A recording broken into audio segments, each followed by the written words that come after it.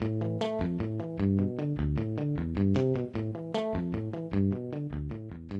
everyone, I'm Thanos Dabelis, and welcome back to The Greek Current, a podcast by the Hellenic American Leadership Council and Kathimerini, where we highlight the top stories of the day every afternoon with analysis from guest experts, policymakers, journalists, and HELC staff. Ecumenical Patriarch Bartholomew is set to visit the United States between October 23rd and November 3rd, where he will hold a number of important meetings, including a meeting with U.S. President Joe Biden at the White House. In a recent piece for the Middle East Institute, expert Tuba Tanyeri Erdemir argued that this in-person meeting provides the Biden administration a unique opportunity not only to raise human rights and religious freedom issues in Turkey, but also to push back against Russian attempts to undermine the Ecumenical Patriarchate. Tuba Tanyeri Erdemir joins the Greek Current today to discuss the upcoming visit by the Ecumenical Patriarch to the United States and the significance of his meeting with President Biden. Dr. Tuba Tanyeri Erdemir is a research associate at the University of Pittsburgh's Anthropology Department, the coordinator of the Anti-Defamation League's Task Force on Middle East Minorities, and a non-resident scholar with the Middle East Institute's Turkey program. She also serves as the co-chair of the Middle East Working Group of the International Religious Freedom Roundtable. Tuba, welcome back on the Greek Current. It's always great to be here, Thanos. Thank you. Tuba, Ecumenical Patriarch Bartholomew is set to visit the United States in the coming days, where he will also meet with President Biden. Why is it important for political leaders like the President of the United States to engage with religious leaders such as Patriarch Bartholomew? So, global religious leaders are actually quite important.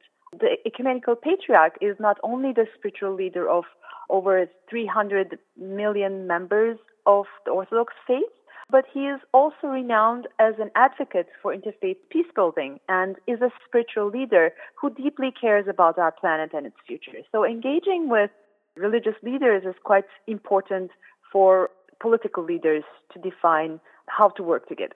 Tuba, following the United Nations General Assembly summit, where Turkish President Erdogan failed to get a meeting with President Biden, Erdogan stated that Biden had never raised the issue of Turkey's problematic human rights record during their conversations. Is this meeting with Patriarch Bartholomew now a chance for the Biden administration to show it is returning to its promise of a human rights-centered foreign policy?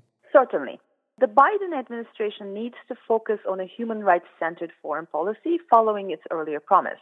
The Ecumenical Patriarch's visit provides an important chance to highlight human rights abuses in Turkey, particularly because the Greek Orthodox minority is one of the many groups that suffer from the current regime's egregious violations of human rights.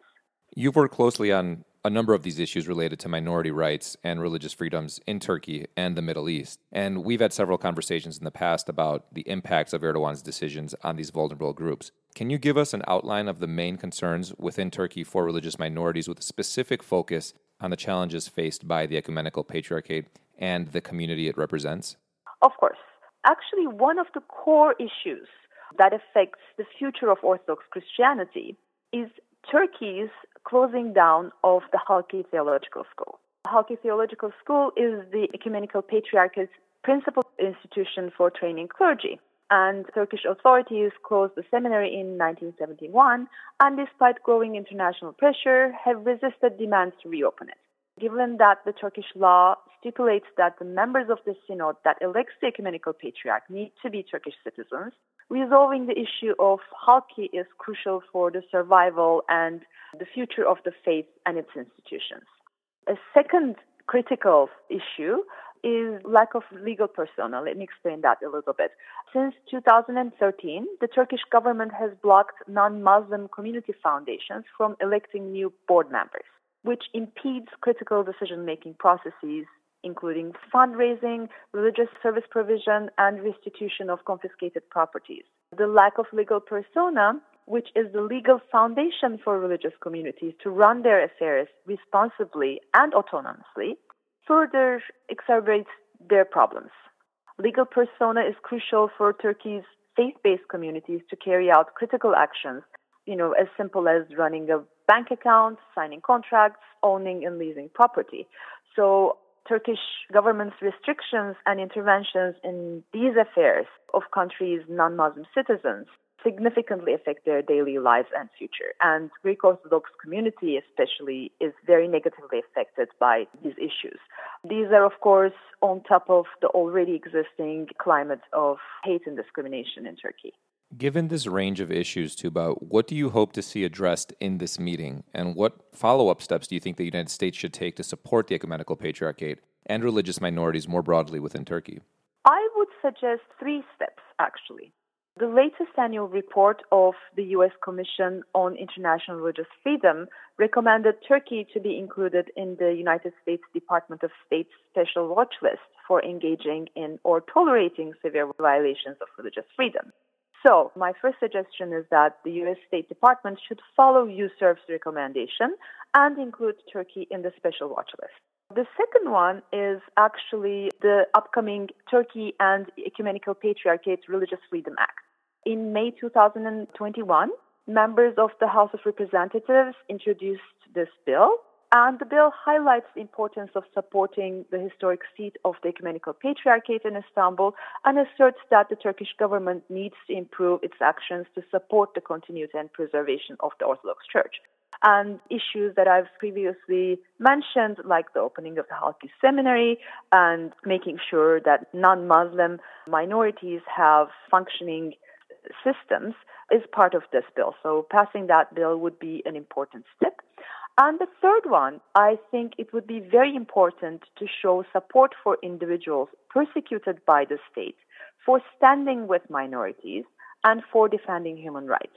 A very important name in this instance is Osman Kavala, who have spent over 4 years in prison with trumped-up charges for his work in making the country a more peaceful and inclusive place for all, including minorities. So it's very important to make sure that the United States stands up for those individuals in Turkey who actually can make a difference for the future. Tuba, you write that President Biden's in-person meeting with Ecumenical Patriarch Bartholomew is not only important for religious freedoms and U.S.-Turkish relations, but also for the U.S. president's domestic policy and posturing towards Russia. Why does this meeting present a unique opportunity to President Biden to push back against Russia? Yes, with over 100 million Orthodox Christians, the Russian Orthodox Church is the largest Orthodox community in the world. And the Ecumenical Patriarch supported the independence of the Ukrainian Church from Moscow. So that kind of presented a danger to the Patriarch. So Russia's state-controlled media slandered the Patriarch, and he and his institutions suffered attacks from hackers. Given that the Turkish government has been repeatedly complicit in the Kremlin's efforts to undermine the Ecumenical Patriarchate, Biden could use his in-person meeting with Bartholomew to push back against Russia's hegemonic ambitions and the ways in which Putin instrumentalizes NATO member Turkey to his end. Tuba, President Biden is known to have a warm relationship with the Ecumenical Patriarch. How significant is this, given how much of international relations happens at the personal level, and how important would you say this relationship is in promoting international religious freedom? I think this is really important. And of course, both leaders have responsibilities for the groups that they represent, but having this warm relationship means that they would be open to a more sincere, more open dialogue.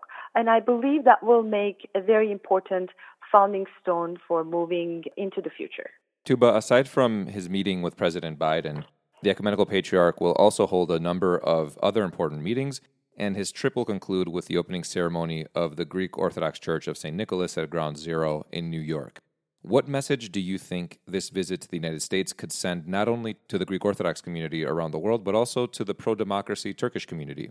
So the St. Nicholas Church at Ground Zero is not only a memorial to the loss of life, but also a monument of hope. And celebrating His Eminence's 30th anniversary of enthronement with a hope for a better future, not only for the U.S., but also for all of us around the planet, is a beautiful message to send, I think. Tuba, thanks for joining us on The Greek Current. It was great speaking with you. Thank you, Thanos.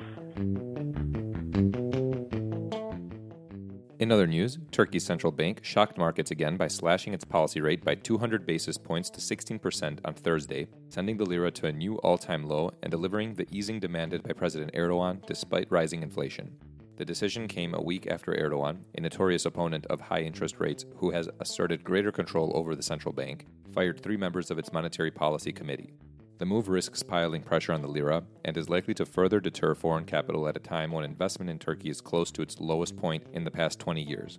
Meanwhile, on Thursday, the Financial Action Task Force, the global finance watchdog, added Turkey to its gray list of nations subject to increased monitoring. Finally, hundreds of Greek state hospital workers marched on Thursday through central Athens as part of a 24-hour strike to protest staff shortages and compulsory coronavirus vaccinations.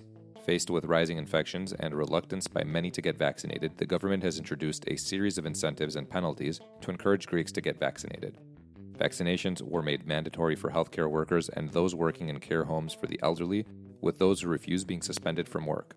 Experts have warned that the country's epidemiological burden has increased significantly, noting their concern for northern Greece, where the majority of patients in ICUs are unvaccinated and the occupancy rate exceeds 90%. That wraps up today's episode of The Greek Current. Thanks for tuning in.